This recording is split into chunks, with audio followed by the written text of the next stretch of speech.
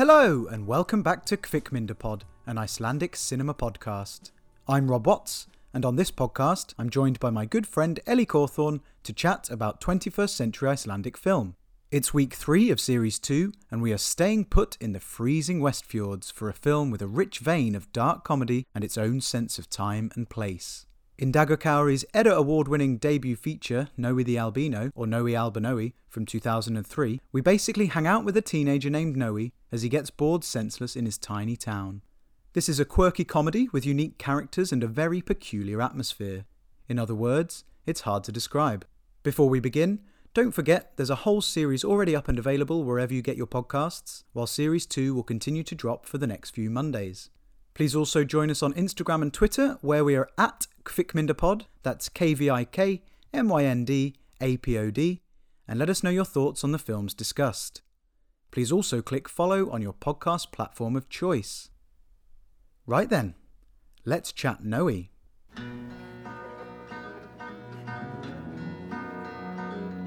As a snow flies.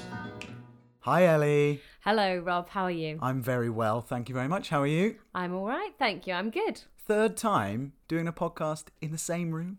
Yeah, I know. It's quite exciting, isn't it? So exciting. I continue to find it exciting. Well, we won't tire of it this year, I don't think. No, definitely not. Well, and then next year we'll be back to Next Zoom. year I think we should probably separate for a bit. Get sick of each other. Yes, but third episode in, we're going back in time. Mm-hmm. So we discussed actually how easy it would be to just fill this podcast with films from the most recent sort of 5 years, 10 years. But we're going all the way back to 2003. What were you doing in 2003? 2003 was at secondary school. Yep. Was I? Yes, I would have been. Just about. Might have just gone to my first gig. I just went to the year 6 disco, probably. Oh my God. No, I would have been. Wait, 1992. I can't do maths. I would have been 11. I would have been 11. Wow. So yeah, year 6 disco it was. Oh my God. See, I would have been 14, turning 15. So that was quite a pivotal moment in my life. But I hadn't yet thought about Iceland. I was thinking you might have quite liked this film as a precocious 14-year-old, right? Absolutely. I think maybe a couple of years later, because there are a few comparisons that I might make with this film that around that time I was like definitely into. Because I have a comparison from around that time which I was going to make, and maybe it'll be the same one. Oh, exciting. But we should say this is a film called Nói Albinói. In English, that's just Nói the Albino, from 2003 by director Dagur Kauri. And it stars Thomas Lemarquis, who is perhaps familiar if you've seen any of the X-Men films. Yeah, I recognised him. Yeah, he's very distinctive looking. Who is he in X-Men? He plays Caliban in one of the X-Men films. I don't know if you've seen Logan. Yeah. Yeah. Well, Stephen Merchant's character in that, who's like hanging out with Professor X. Thomas Lemarquis plays the younger version in, it might be Days of Future Past or something. A younger version of Stephen Merchant? Yeah, but Stephen Merchant is made up to look like... I'm not thinking of the right Stephen Merchant. There is only one Stephen Merchant. What, off of... From Bristol. Yeah. Yeah. Really? Okay, this is way stranger than I'd anticipated. I know, I didn't think we'd be talking about Stephen Merchant this soon, but yeah. So I should probably double check which X-Men film that is. Mystique the Mercenary. Don't call me that. No matter how much you pretend to be someone else, Caliban knows who you are. If there's anything worth knowing about mutants, Caliban knows it. So Stephen Merchant was in Logan and in X-Men Apocalypse, I've remembered. That's where Thomas Lemarquis plays Caliban. And he basically looks like he does in this film, but he's much paler. He's pretty pale in this film. He is pretty pale transparent in that one. It's interesting, isn't it? Because the film is called Nói Albinói, the albino. He's not an albino. No, he's got alopecia, right? Yes, so I he believe has no eyebrows, no hair. No hair whatsoever. It's quite obvious. I did listen to an interview with the director, and he was saying how he couldn't find an Icelandic actor who was an albino, who was the right age and could actually act. So he went with someone just as sort of distinctive looking, and then the albino thing was sort of more of a metaphor for just an outsider, someone who's a bit different. See, to me, the fact that the whole title of this film and the fact that he was an albino seemed irrelevant. I didn't understand why he was... I get that he was meant to be an outsider and he was meant to feel different from everybody else, but surely, you know, the actor that they had, who is somebody who actually has alopecia, they could have just rolled with that as the difference. Maybe. It doesn't roll off the tongue as well, I guess. He purely thought, we need the character to be called Noe, and that rhymes with albino, so it has to be. I can't think of albino. any other reason. You know, it's an odd film, and maybe by keeping the title as it is with a character who's obviously not as described, that immediately sets you off on a kind of wrong foot. I don't know. Yeah, I did find that a confusing choice that was made. I thought there would be more light to be shed on that, but just that he was meant to be an albino, but it just hadn't been communicated well. But it was really kind of not mentioned in the plot, was it?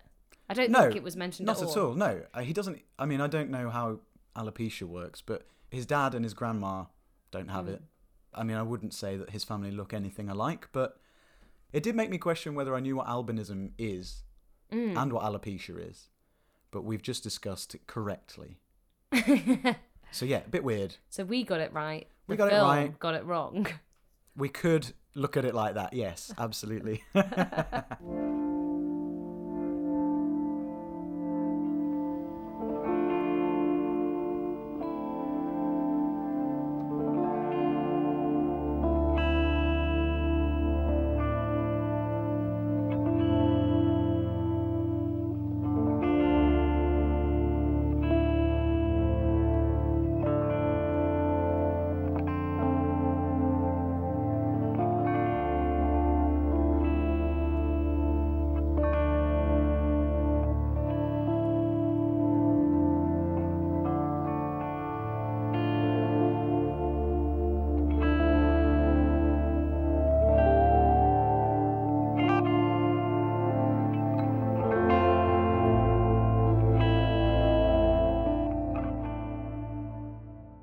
Okay, let's dive right in and I'll start with a synopsis. In a remote Icelandic village, teenager Noe spends his days shooting icicles, stealing money from fruit machines, and chilling out in his makeshift bunker rather than going to school. When a new girl comes to town, his dreams of leaving and starting a new life start to seem possible. Now, that sounds like a very generic storyline, which it is, and it also sounds a little bit more dramatic than this film probably is as well. Until the end. Yeah. Which we'll get to. We will get to. So I guess, I mean, this film is about Noe. It's titled Noe. He's our main character. We pretty much just follow him around doing his thing. What did you think of him?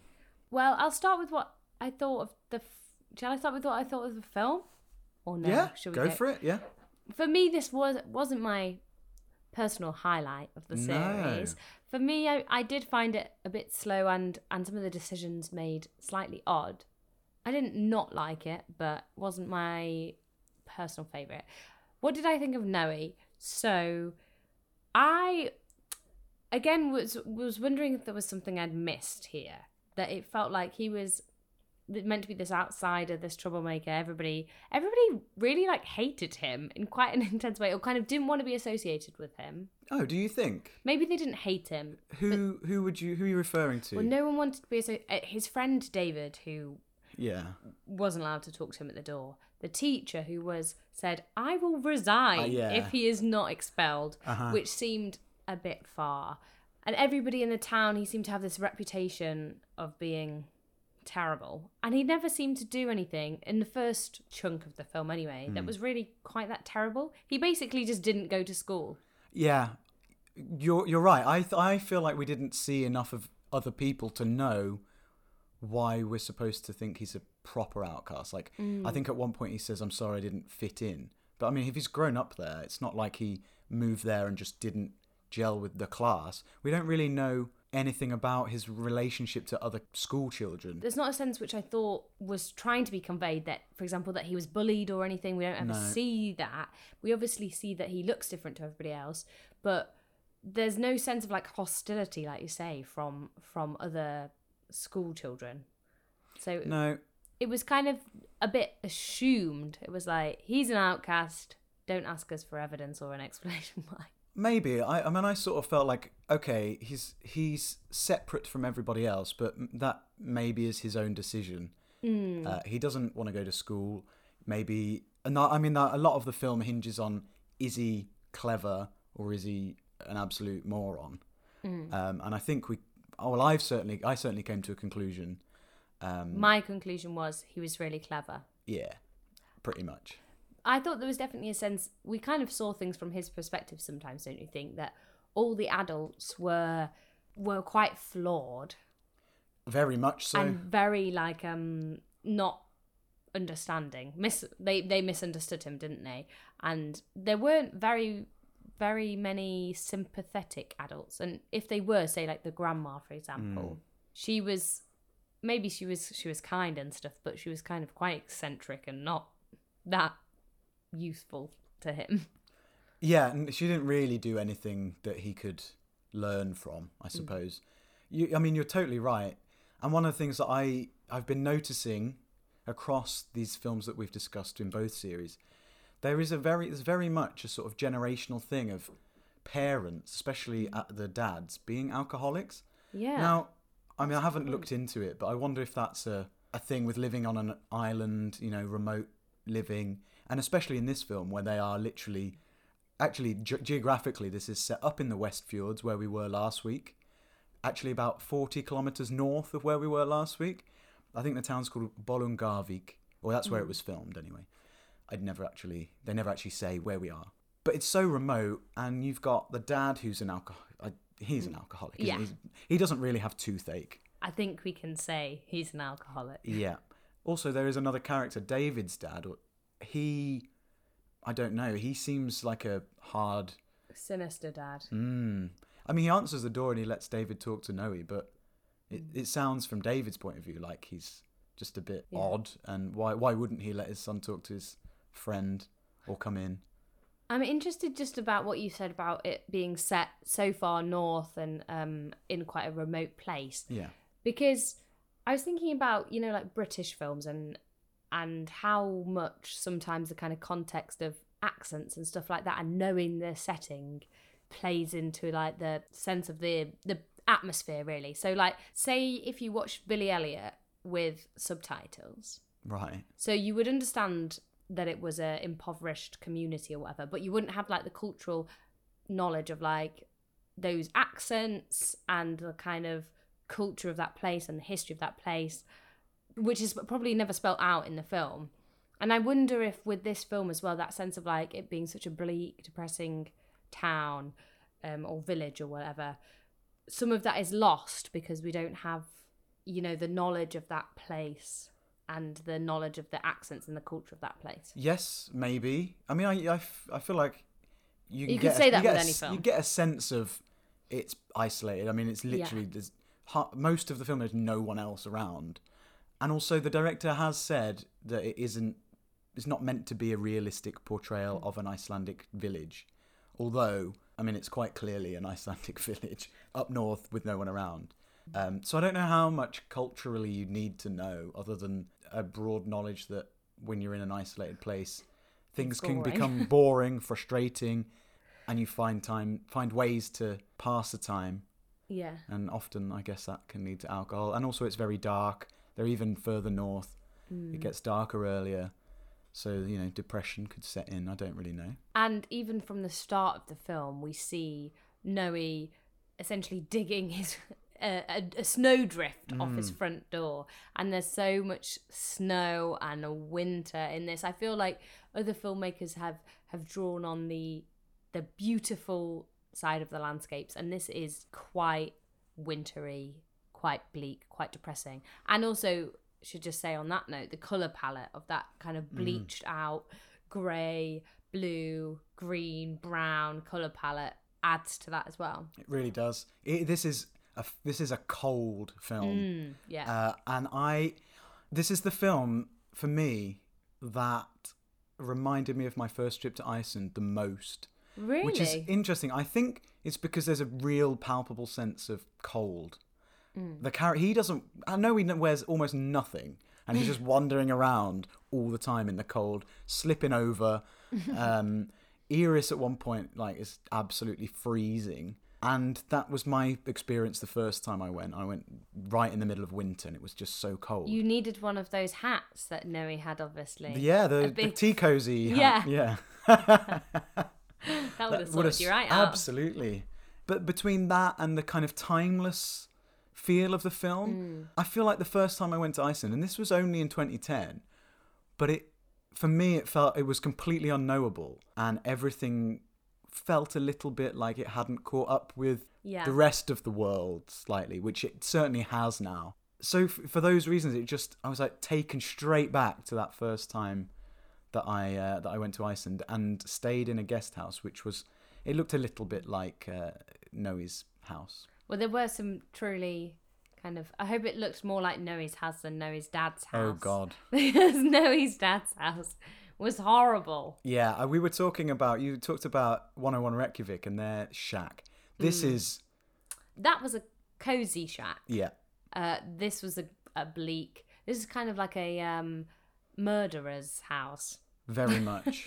I mean, his dad looks like he could be a murderer. Yeah, his dad was not a great role model, really. Should we talk about him? Yeah, let's talk about his dad, Kiddy. Halló. Sýttu minn, hvað er þú að gera hér? Ég kom bara til þess að reyna að ala hann svon mér aðeins upp. Sækja nokkuð sem fyrir ræsingripi. Ég þegið, mamma.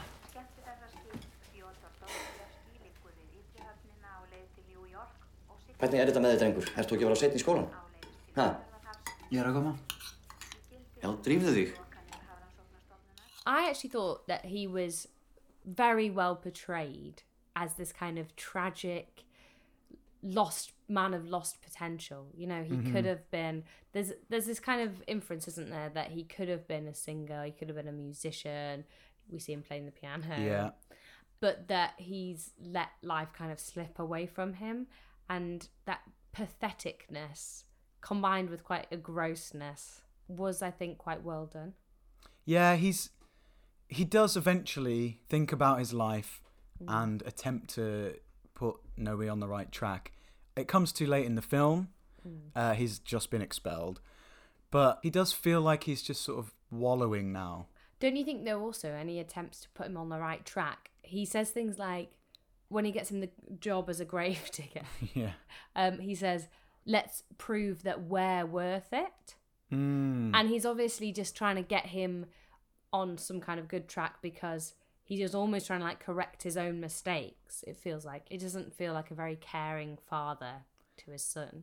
No, do you think when he uses the plural that he's like, I want to feel like I've achieved something, and if I can get Noe to do that, then at least I thought succeeded. That's the way I read it, that he was almost kind of seeing his own mistakes and trying to claw something back from it. Yeah, I think you're right. And, you know, it's not explicit that Noe absolutely wants to get away. There's all the hints towards the tropical island and the talk about Hawaii. But we never really know. Noe never talks about wanting to leave until Iris turns up. And I don't know why... He's still... Well, I guess he's at school. He's only a teenager, I keep forgetting. But why is his dad still there? Why are they, as a family, still there?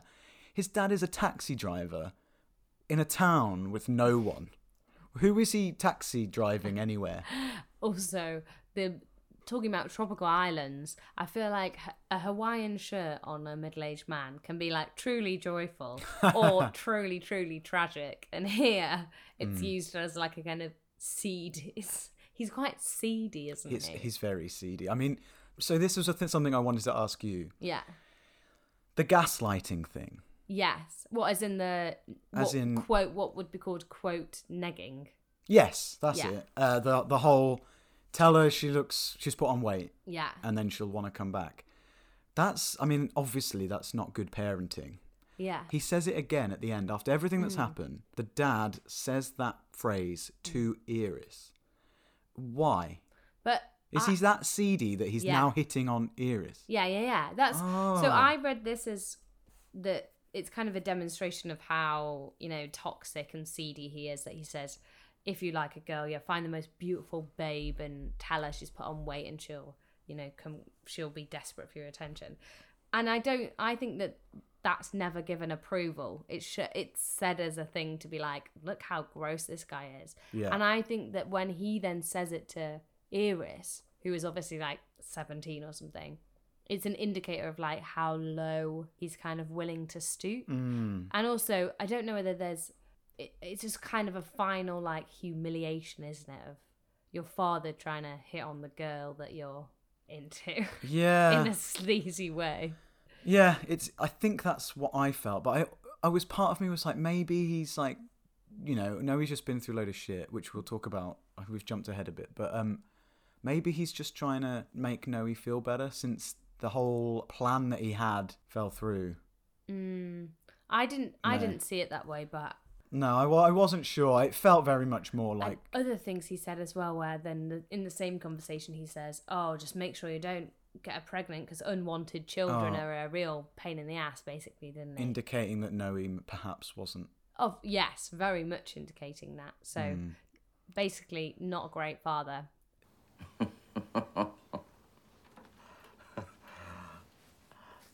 Oi. Ég skal kenna þér trikk sem klikkar aldrei. Sko. Þú gengur að sætustu stelpunni í bekknum og spyrð hana hvort hún hafi ekki fitnað. Og ég skal lofa þér því hún á ekki eftir að láta þig í friði fyrir þú ert búin að sofa hjá henni. Það klikkar aldrei. Mundu bara eitt, Nóa minn. Að nota smokkinn, slysabörn ger ekki boð á undan sér. Æ, þú veist hvað ég meina.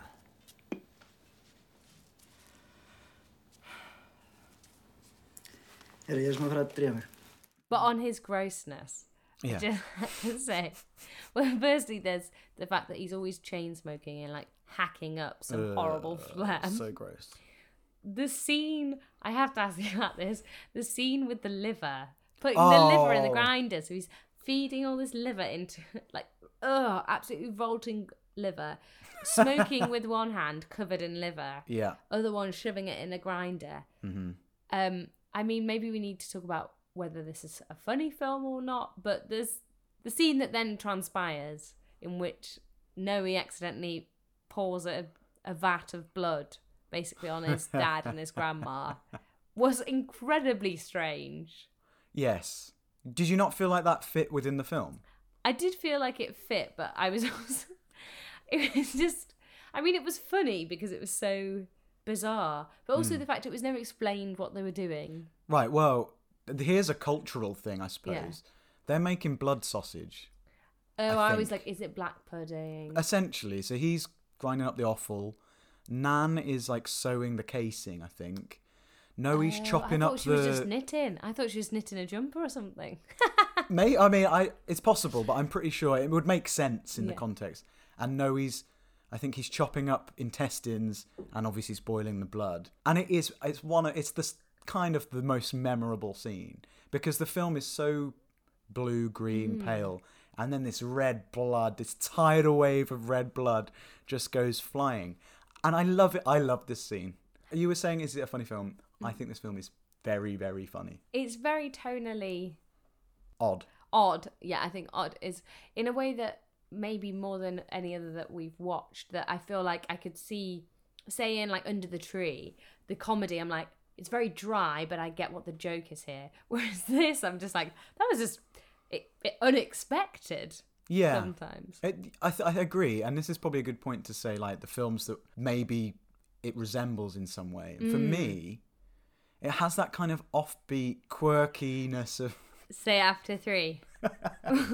1, 2, 3. Napoleon Dynamite! I Yes. I was going to say it's like a dry, serious Napoleon Dynamite. Yeah, very much. And I'd be It's really... when you said, from around that time, when I was a teenager, weird offbeat comedy. I knew it was coming. Okay. It's that kind of dry comedy, that almost random. I think everything kind of makes sense contextually in this film. Like, it might come out of nowhere, but at least it's like that's something they would be doing.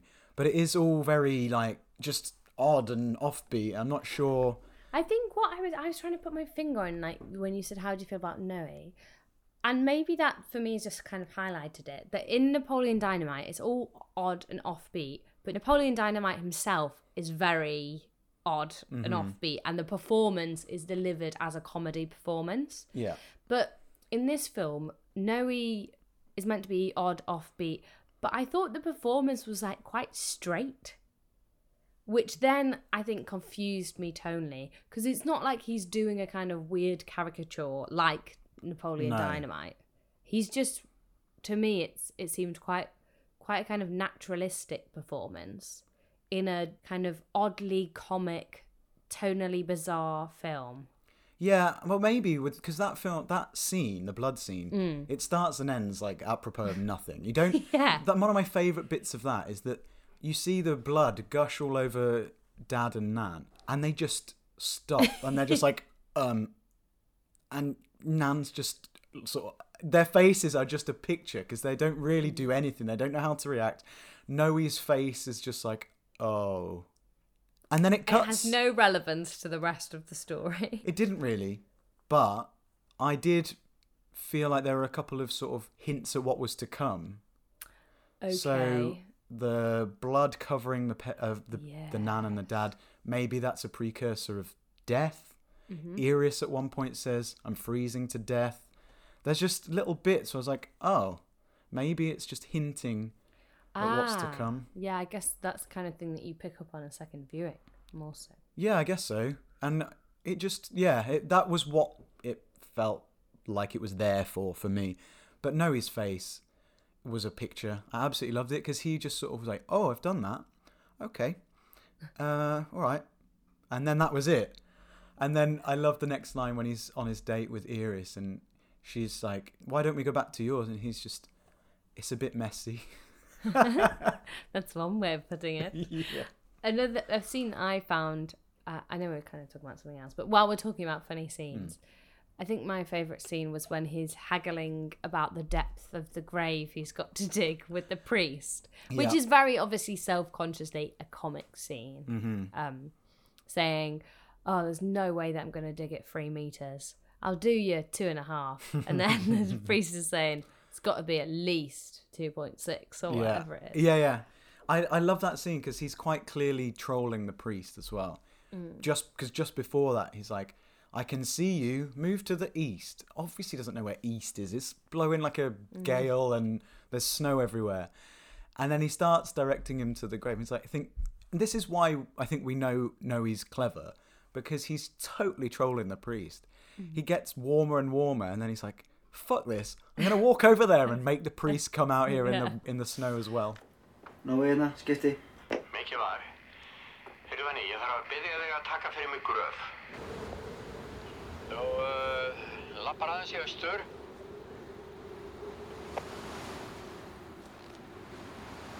Já, nei. Ég sagði austur. Hvað sérðu mig? Já. Ég að fylgjast með þér. Það hverju kemur ekki bara yfir og sýnir mig hvað þetta er? Hérna, við hliðin á þessu leiði, hægra megin, hér kemur holan. Hvað hann að vera stór, cirka? 2,20 á lengd, 1,20 á breidd og 3 metrar á dýpt. Sæll, 3 metrar. Það kann brjálæðir. Langt í frá kallinn minn. Við erum bara að tala staðal frá ráðuneytinu. Nei, þú grefur enga 3 metra núna í þessu frosti.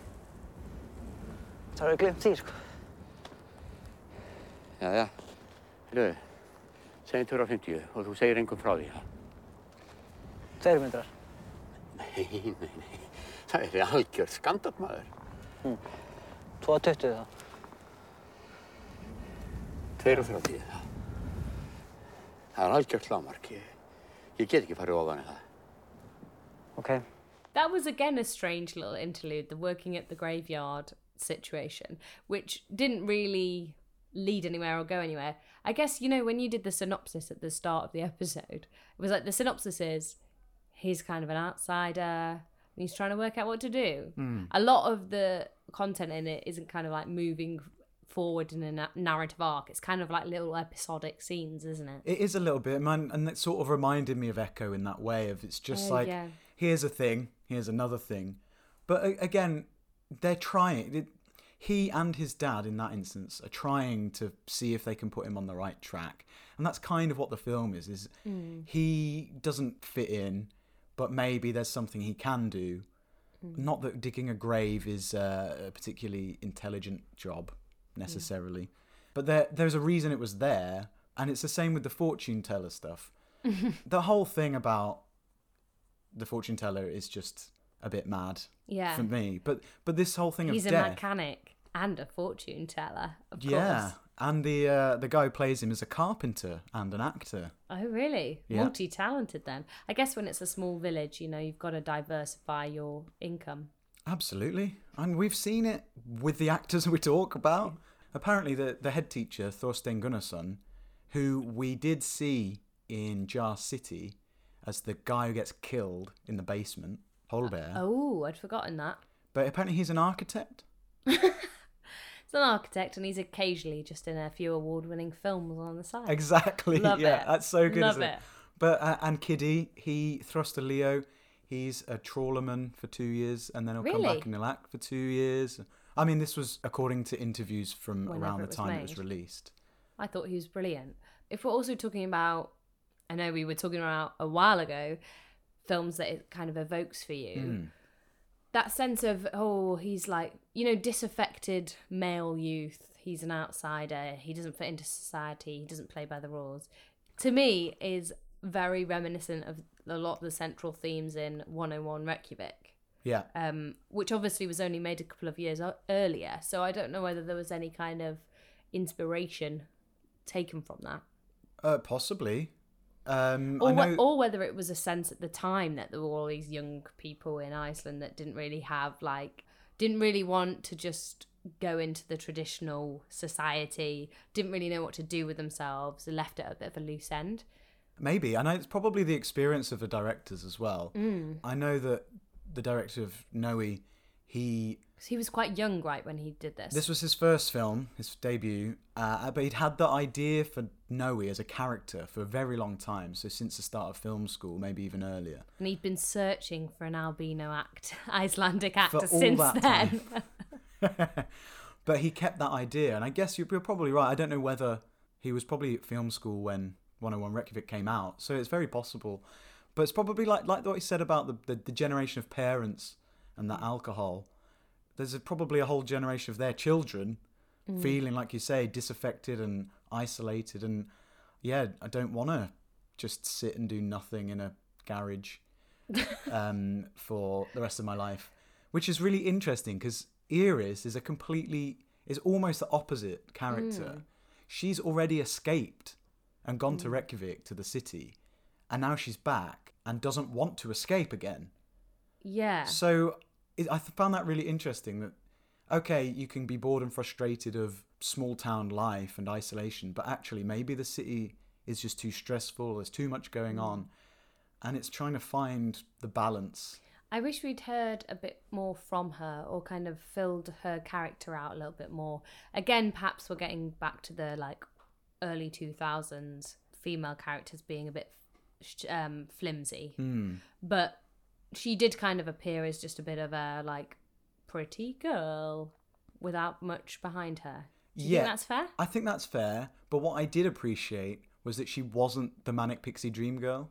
That she didn't want to run away. Exactly, it got to the point. Noe finally makes the big leap and, you know, takes his money out of the bank after a ridiculous armed robbery. Another great comic scene, actually. Yeah, I love that scene. Like, the characters know him so well. It's like, a lady's just sat there with a shotgun at her head and she's just not interested. And the bank manager just comes up, takes the gun out of his hand and goes, go on, go home and don't cause any more problems. I love that. But yeah, so no, he takes the leap and gets his money, buys a suit, steals a car, and then she doesn't say anything. She doesn't want to go. Whether that's because she's not in love with him. Maybe because they've only been on 2 dates. Quite. And yeah, they've only been on 2 dates, but she doesn't actually want to go back to the city or wherever just yet. She's come home for some respite. And yeah, she says she's bored, but she obviously wants a bit of that, I reckon. Yeah. Yeah. I guess that's kind of used, isn't it, as his, almost like the foil to his dreams, like the final thing of like, he can't ever get out. And there's a sense that, I guess it's followed up, isn't it, by him being arrested, and it's just like a part of a final downfall.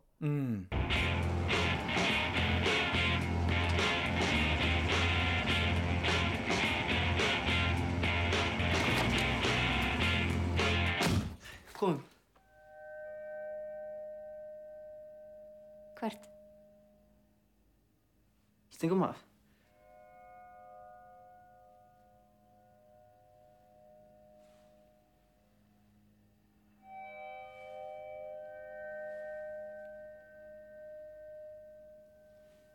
Ætlar ekki að koma?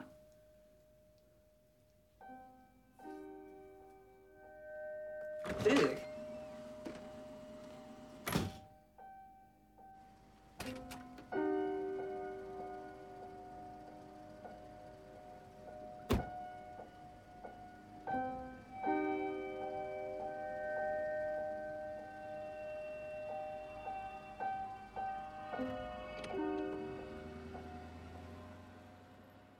What did you make of the Iris Noe scenes? Because we have them break into the museum, which I thought was quite fun. That was good, yeah. So they break into the museum. We see them looking at the map, don't we? Yeah, and they see Hawaii. They hang out in the garage diner, as it were, smoking. smoking. He teaches her to smoke. Yeah, amen. Then he makes a kind of creepy appearance at her house. Yeah, that was weird. He climbed the entire drain pipe. All I could think was, that drain pipe is absolutely freezing. How are you even touching it, let alone scaling an entire house? I was just like, it's not going to end well, going to fall off. And I think that might be all we get. Yeah, so, I mean, they have a little bit of time together. They have a kiss. It's probably his first kiss. His dad asks him if he's having sex. It's like, awkward. Who do you think he's having sex with then? Don't you think, though, as well, that she's kind of just like a symbol of hope and escape? Yes. Do you think that's all she is? Yeah, I think it is all she is, really. I like the idea that she's the foil to his dreams of escaping. Like, people come and go. And I think I read something about the director saying, people leave Iceland. Pretty much everyone will leave Iceland, but come back. Yeah. They want to get away, but they'll inevitably navigate back home and continue their life there. And I guess this is on a much smaller scale, but it does happen. It does feel like Hawaii or wherever is a very long, long way away from where they are. Incredibly long. If you're saying she's the foil of him wanting to escape, like Hawaii is the foil of Iceland in terms of that they're in the middle of nowhere in the freezing cold, snow everywhere. And the dream is not just of somewhere it's not of Reykjavik, is it? It's of the opposite side of the world, the most different place you could possibly imagine. Yeah, hot, sand, palm trees, crystal blue sea, none of which we actually get in this film because Iceland isn't that. And I can see why that might be appealing. But, I mean, he wasn't going to get there with however much money he had in his bank and a stolen car, was he? No, I don't think so. But you talked about this being, is it a comic film? I think this film is really, really funny to a point. And then it does the classic Icelandic comedy thing of not ending in a particularly nice way. So we're going to talk about the ending now. Am I allowed, finally? No.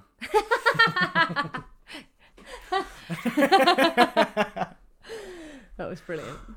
Before we get to the end, I just want to talk about the comic moments that we haven't discussed. Yes, okay. Because there are quite a few, particularly involving the Nan. Yes! I love the Nan. I had a lot of time for her. My favourite Nan moment was when she was just doing a little shimmy, like a little ballet dance on her own, like In the bedroom. yeah, which again had no relation to anything. It's just a quiet little moment of her doing a thing. I love that because Noe's what? Noe's making pancakes when he should be at school. Incredibly Really bad. I was thinking he's got a good action, but he was left it on that hot plate for Far way too too long. You know, You he's couldn't try- even eat it if it was like that. No, I mean he was trying, I guess. I don't know, but what is this Nan doing? At one point, it does say now we should do the Jenka. I don't know what she's listening to or watching, but apparently the Jenka is like a Finnish line dance, like the traditional folk Finnish line dance. Yeah, I could which see that. somehow has been adapted to exercising grannies. I'm into that. Yeah, It looked quite fun. Do a little jenka here and there. just with your arms down by your sides in your Yeah. bedroom, fully Yeah. clothed in your knitwear. Niður á hæla og við megum ekki gleyma jenka hoppinu. Megum gleyma jenkadansinum. Hann er alveg hreint sjálfstæður svona síðust tíma. Já, 4 sinnum vinstri fyrst, svo 4 sinnum hægri, svo 1 hopp áfram hægt saman, 1 hopp aftur á bak og hægt saman og 3 hopp áfram. Byrja. Vinstri, vinstri, vinstri, vinstri, hægri, hægri, hægri, hægri, fram, aftur og fram, fram, fram, áfram.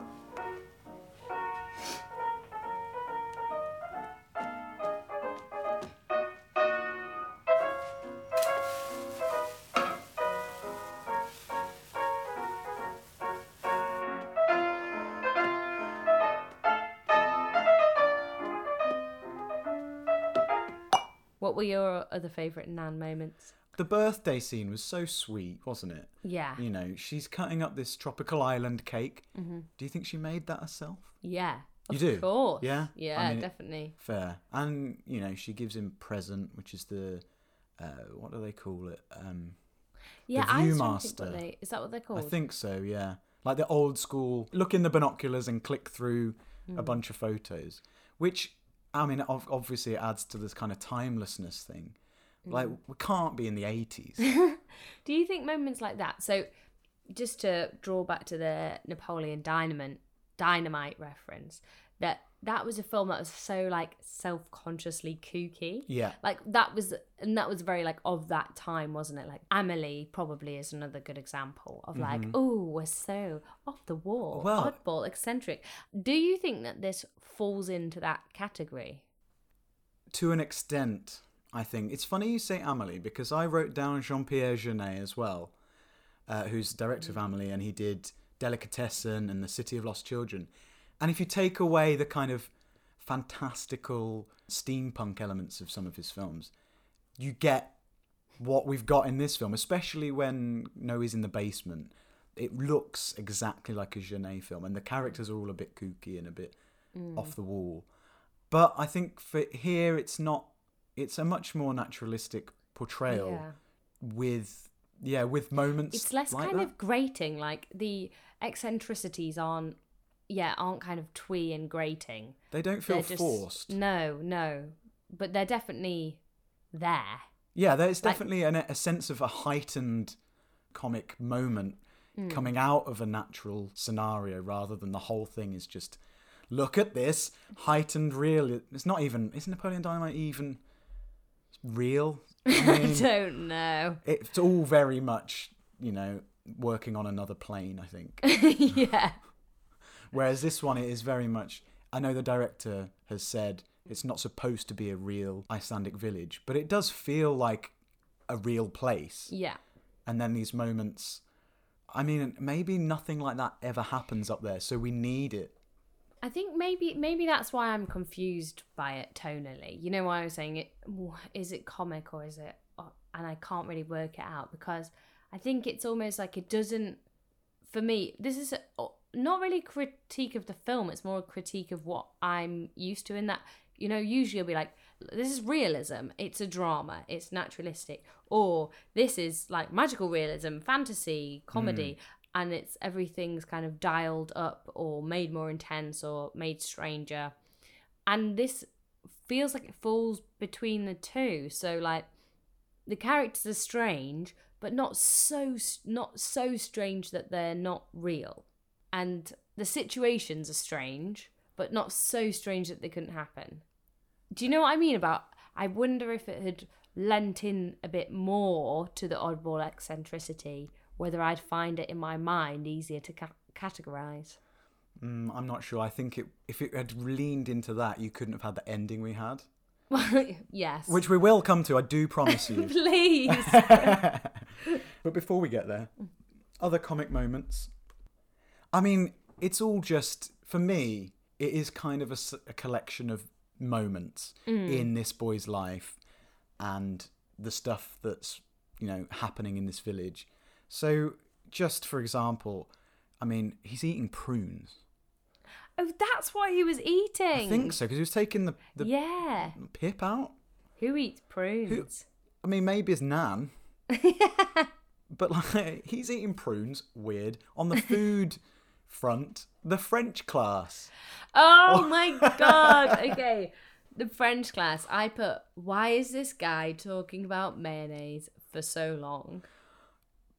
Yeah. That felt very Napoleon Dynamite. It kind of did, didn't it? I really liked it because he's like so into it. Like, you know what? To make this French class a little bit more interesting, I'll do an activity. We'll make it so that you can see something and we'll talk through it in French. And, we learnt that a yolk in Icelandic is the red rather than the yellow, which is...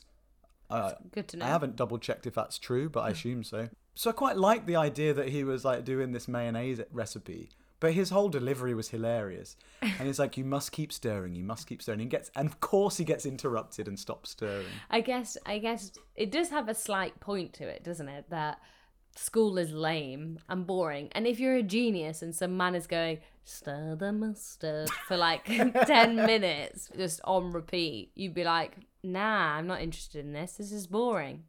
Yeah. You can see why he's not there. Yeah, I was like, I'd send a tape recorder to listen to this class rather than attend it myself. I back you on that, Noe. I love that. In fact, that teacher is Thomas Lemarquis' dad. Oh, interesting. Not an actor, actually a French teacher. Or a teacher. J'ajoute de la moutarde. Je mélange. Et j'ajoute de l'huile. Je continue à tourner. Aldrei skipta hönd. Aldrei snúa öfugt. Og aldrei stoppa. Aldrei. De l'huile. Afsakið, hann nokkuð stættur hjá þér? Já, svona, þetta smekksatriði. Nói minn, ætlarðu aðeins að eiga við mig orð? Hvað er eitthvað að? Nei, komdu bara aðeins með mér.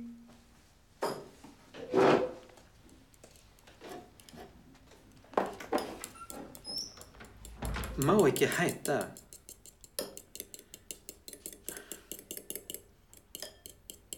Nei. Nú það ónýtt. Yeah, love that French teaching scene. Thought it was hilarious. I loved all the Elvis stuff as well. I only first really ever heard the song In the Ghetto in an episode of New Girl.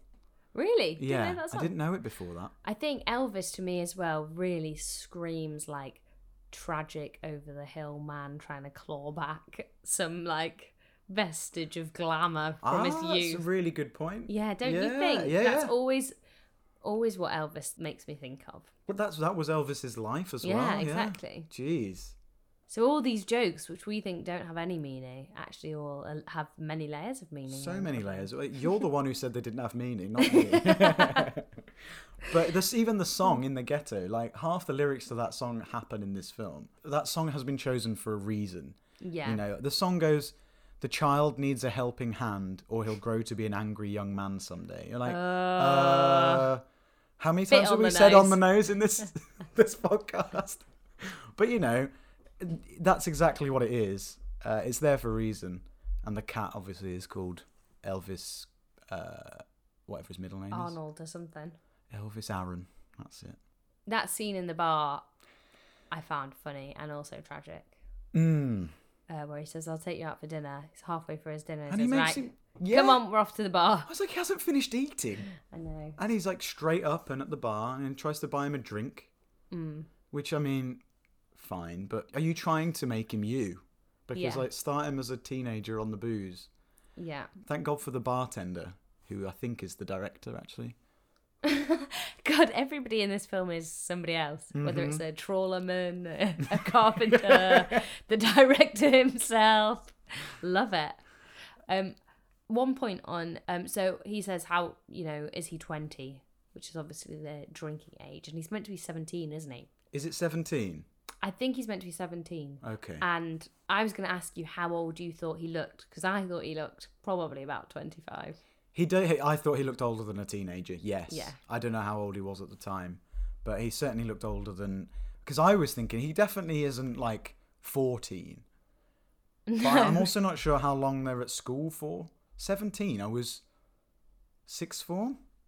Yeah. I mean, they weren't learning sixth form things. Maybe I'm wrong that he was 17, but I thought that's what he was meant to be. So he would have been 26, the actor, which is a lot older than a Yeah. teenager.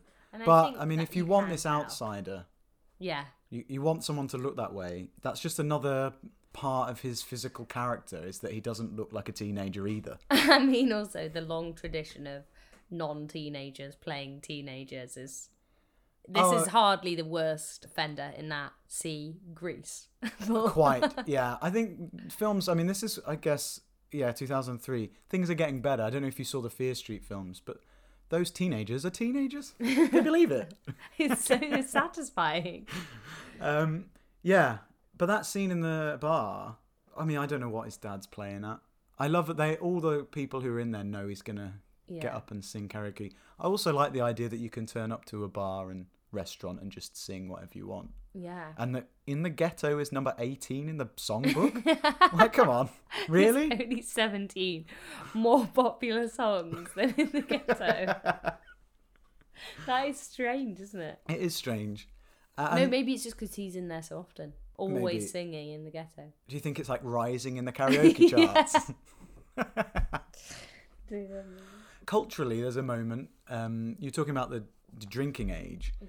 And so he doesn't get his beer. Instead, he gets what on the subtitles is called a lemonade, which Yeah. he doesn't. It's not Didn't a lemonade. look like a lemonade It's to called me. Appelsin, which is it's basically an fizzy orange drink. They should have called it Fanta on the subtitles. Exactly. Just give us something that makes sense. Because I mean, I don't know. You obviously noticed that it wasn't lemonade. Yeah, because it looked like he was creating like a rum and juice thing. Yeah. I mean, I don't know how much juice is in Appelsin, to be honest, but yeah, it was very orange, and I just thought that doesn't translate. It didn't really mean anything. It doesn't take you out the film necessarily, but it's like you probably could just say it's orange or something. Yeah, I to don't be know. incredibly pedantic, maybe they weren't legally allowed to say Fanta. And then Yeah. you should have just said a fizzy drink. Because, or pop if you're American. Because I'll have an orange for my son. Sounds a bit strange. On the subject of drinks, he also how many times does he order a malt? I mean, Ooh, yeah. why is that all he's drinking? Is that like a malt? That's not a malted milk, is it? It's like a malt, I don't know how you describe it, to be honest. almost like a root beer type thing, is it? Yeah, I guess that's the kind of thing it is. I had one. I don't know why I got it there, but at Lebowski Bar in Reykjavik. 'cause How I would you hadn't tried describe it? It's just like a thick sort of, I don't even know, sort of Yeasty? savoury. Yeah, maybe a bit yeasty. I think Bit I could be into malty. this. If it is like a drink that's like a combo of Marmite and beer, then I'm very interested. I think it must be something like that, yeah. I quite liked it, but it's very much really very popular in Iceland. That and Appelsin are like the two non-alcoholic drinks that you might find in a garage. Nice to see them getting a bit of airtime then. Yeah, absolutely. But I mean, he's constantly drinking malt. But that's purely so that he can go and see Iris. Iris. Well, isn't it wasn't the first time, and that's the other thing. I love that he's just like, you know what? I'm just going to jimmy this fruit machine open Yeah. and steal all the money and then give it back to you. I mean, Love that. because again, he's clever. No Mm. one around. I'll do this, and then he's trying to break into the museum, and she's probably cleverer. She's like, fuck it, throws a brick in Yeah. to get in. But yeah, I loved that whole fruit machine thing. Yeah. That was It was fun. a nice little trope, wasn't it? Keep coming back to it.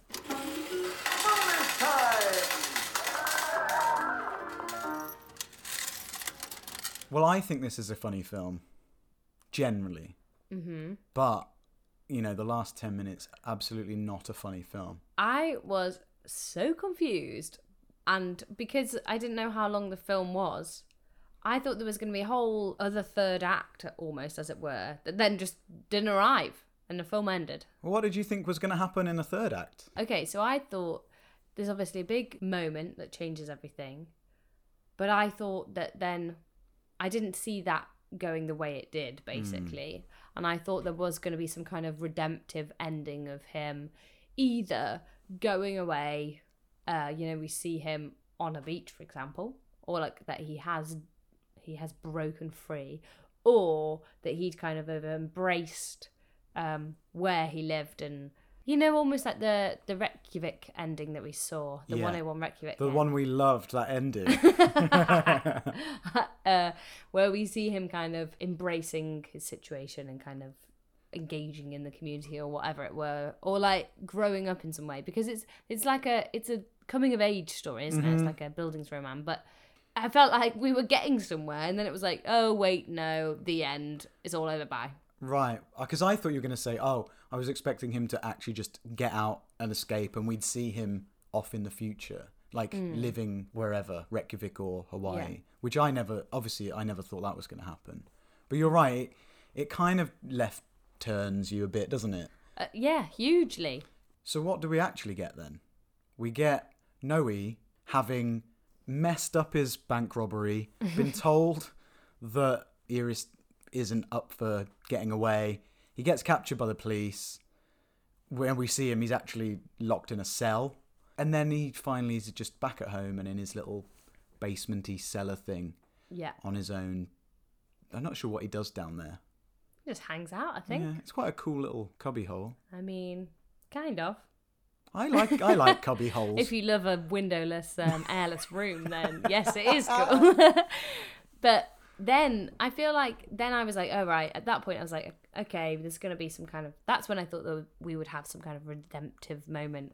But instead, we get an avalanche.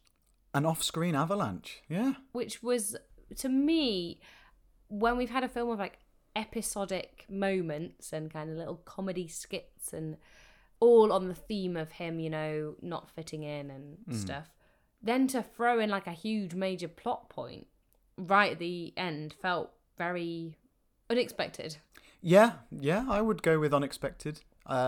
Did you notice that Lynchian grandma was doing a jigsaw at that exact moment of a mountain, but she hadn't finished it, and all the bits were at the bottom? No, I hadn't. I mean, that's absolutely a second watch spot. Yeah, I was like, oh, that's pretty. But you know how you were saying about the scene with the blood being poured all over them, and is that a sign of death? But it was also like a kind of like flood. Absolutely, yeah. So the parallels, yeah. But I didn't know it was an avalanche immediately. I was like, is this an earthquake? Yes. Well, because we have the shakiness, and then that's all we get, and we see Noe in the basement, and he's like, oh, what was that? Oh, I can't get out. And I honestly thought, because there are two moments while he's stuck in that basement that fade to black for quite a long time. Yeah. I thought, it can't just end with him trapped in this room. That would be, honestly, after the life he's been living, the worst way to end of this film. It just felt too early. Then he comes back, doesn't he? And we're like, okay, still alive, good. Phew. But he's still trapped. And then it's just like we see him just lying there. It's like, is it going to end now? To be honest, it would kind of be more ballsy if they had just been like, fade to black, that's the end, bye. Do you think? Well, yeah, because it's essentially the ending that we almost get anyway, but just with a bit more exposition. I think I disagree with that, actually. Anyway, he gets rescued, which is great. Hooray! We're like, okay, something good's happened, but no one else is alive. So where I was like, this is an interesting avalanche. It seems to have only picked people that are connected to Noe Albanoe. So this brings us back to the kind of odd offbeat thing. It's like it's just odd enough that I think it gets away with being like, you know, that it killed every other character that we've encountered apart from Noe. Yeah. Well, there aren't many other people left to kill, to be fair, that we know of. We've seen a few school children and the guy at the bar. But why do you think the director made that choice? Because what is the moral of the story? I don't know that there is a moral. I think it's not a just so story, is it? Not quite. It plays into that whole surrealness of it, but it's like saying, okay, well, Noe's lived a shit life. He's not done anything of any meaning yet, but he has a few people who he knows and who ostensibly are his family and friends, and he knows he's already lost his dad and his grandma. I don't know about where his mum was. We never actually find that out, do we? But he even loses David, who is again he's his friend. Incredibly peripheral. But he's his friend. Yeah. And then he loses the fortune teller, anyone he's encountered, and I think it's basically just saying, it's just really darkly comic, like saying, you know what, everyone he knows is dead, and that's really sad. It's like a shitty end to a shitty life. But actually, he's not dead. And now all the people that might have been pulling him back into staying in wherever they are, Bolungarvik or whatever it is, have gone. There's probably nothing left there except for the bar. So now he's kind of free. But it's weirdly almost tainted, because I was thinking about this and how it could have been some kind of like, almost like a weird vengeance moment, or like a satisfying, you know, if all the people that had died had been all the people that, say, like bullied him, brought him down, all of that, and they all died in an avalanche, then it would be like you say, he's free now, moving on. But some of them were a lot more kind of complex. So obviously his grandma who helped him, Iris, who was, you know, even if she didn't want to run away with him, they had a connection. The bookseller, her father, who was kind to him in a strange way. Yeah. So I just found it a strange decision to be like, it wasn't very hopeful, was it, as an ending? No, and I don't think it wasn't.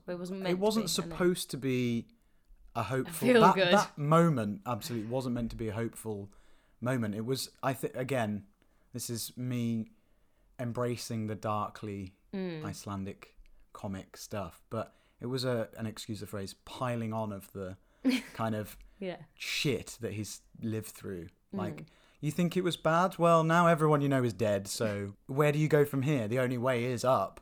Like, he climbed out of his basement, he's going up, he's finally got the chance to, you know, live his life, potentially. I mean, on the other hand, he might be like so messed up that he could do the opposite, I guess. Yeah, it was just a very bold maneuver. Yeah. Towards the end of a film, which had kind of rattled around within like a little space, to then finally be like, it's like you're like playing with some little toys here, and then suddenly just come and swipe them off the table and go, bye. Yeah, very much so. Which, I mean, did it throw you? Did it completely did throw me? you? Yeah, I think so. And that's totally the point. Yeah. So the director's achieved his aim, Yes. whether you liked it or not, I guess. But I think there's room, and we've talked about this with quite a few endings of the films we've discussed. It's like, they're kind of open, they're kind of ambiguous, especially with Woman at War. We were like, is it hopeful? Well, yeah. Well, also with I Remember You, where we were saying, is it sad because she's trapped in the house with the ghost? Is it happy because the ghost now has a mother? Yeah. So that, again, was a very, like, emotionally mixed ending. Yeah, same with Rams. Yeah. A lot of endings where people die. Yeah, we really are seeing a trend there. Okkur hefur nú borist staðfesting á tölu látinna í snjóflóðinu. Alls létust 10 manns. Nöfn hinna látnu eru Gylfi Hákonarsson, 38 ára, Þórarinn Jósefsson, 60 ára, Ólöf Karlsdóttir, 58 ára, Óskar Halldórsson, 54 ára, Íris Óskarsdóttir, 17 ára.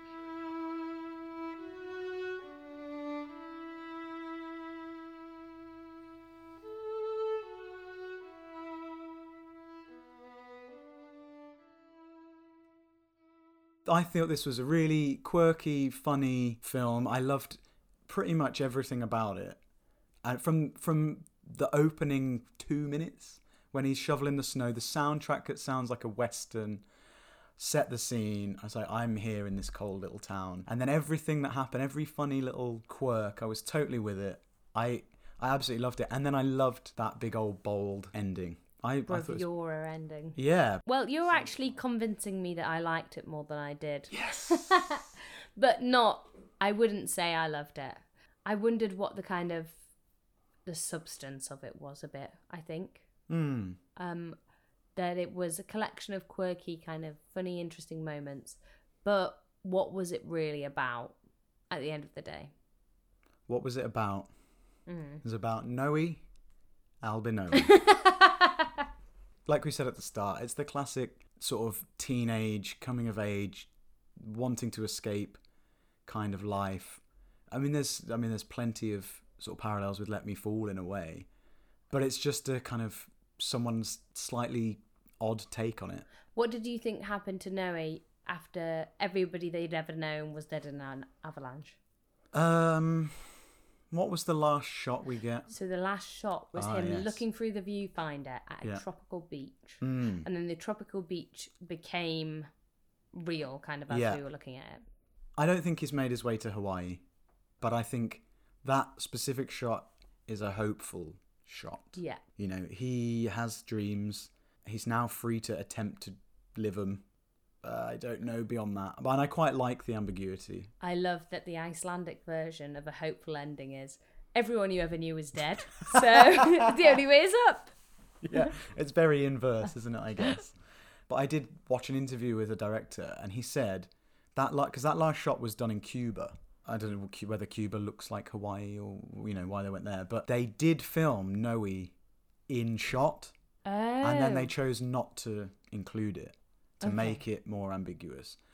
And I think that's the right decision. Yeah, I don't want to see Noe in a Hawaiian shirt like his dad sat on the beach in Hawaii, wherever. I mean, maybe it plays into the surrealism of the rest of the comic bits, but I think it would have been a bit too much of a stretch. Yeah, and a bit too twee almost. Yeah, I like that all the timeless retro-y stuff. And to finish with that as well, like the gift from his nan that gives him hope. I liked it. So yeah, Noe Albinoe, 2003, Dago Kaori, and I liked it a lot. I liked it a bit. Fair enough. So, where are we going next week? Funny you should say that, because incidentally, this is totally by accident. So we are going to watch a documentary, which we haven't done before. Not a full-on actual documentary anyway. But unbeknownst to me, the soundtrack to this film has a few songs actually, but specifically in the scene where Nan is cutting the cake and gives the present. There's a song playing, I don't know whether you noticed it, but it was like a really kind of Casio keyboard style. Okay. And it kind of added to the weird, quirky nature of the film. And I was watching that thinking, I recognise that song. The Nan is really making me think of something. And then it hit me. That song is by the subject of the documentary we're about to talk about. So it's a music documentary? Yes. It's a sort of biopic of the lady who made that song. Her name is Sigurður Nilsdóttir. And I think they used 3 or 4 songs of hers in this film. Now, Sigurður Nilsdóttir, at the age of 70, started making music in her basement. Fair play. And this documentary, which I stumbled across it at a small film festival, I think it was in Birmingham. And it's just a lovely, lovely film about an old lady making music. Great. And it's a very slight thing, but hearing the song in this film, I was like, oh my God, now I'm even more excited to watch and share it. Because it's such a sweet story, and we've already now had our introduction to her. Amazing. As long as there's no avalanches while she's in the basement. I don't think there are any avalanches. Fine. No. It's called Grandma Lo-Fi. Oh, nice. Great name. The clue is in the title. Also known as Amma Lo-Fi. You will have heard Noe call his grandma Amma a few times, actually. So that's what we're going to do next week. And I'm very excited about that too. From a dancing grandma to a music making grandma.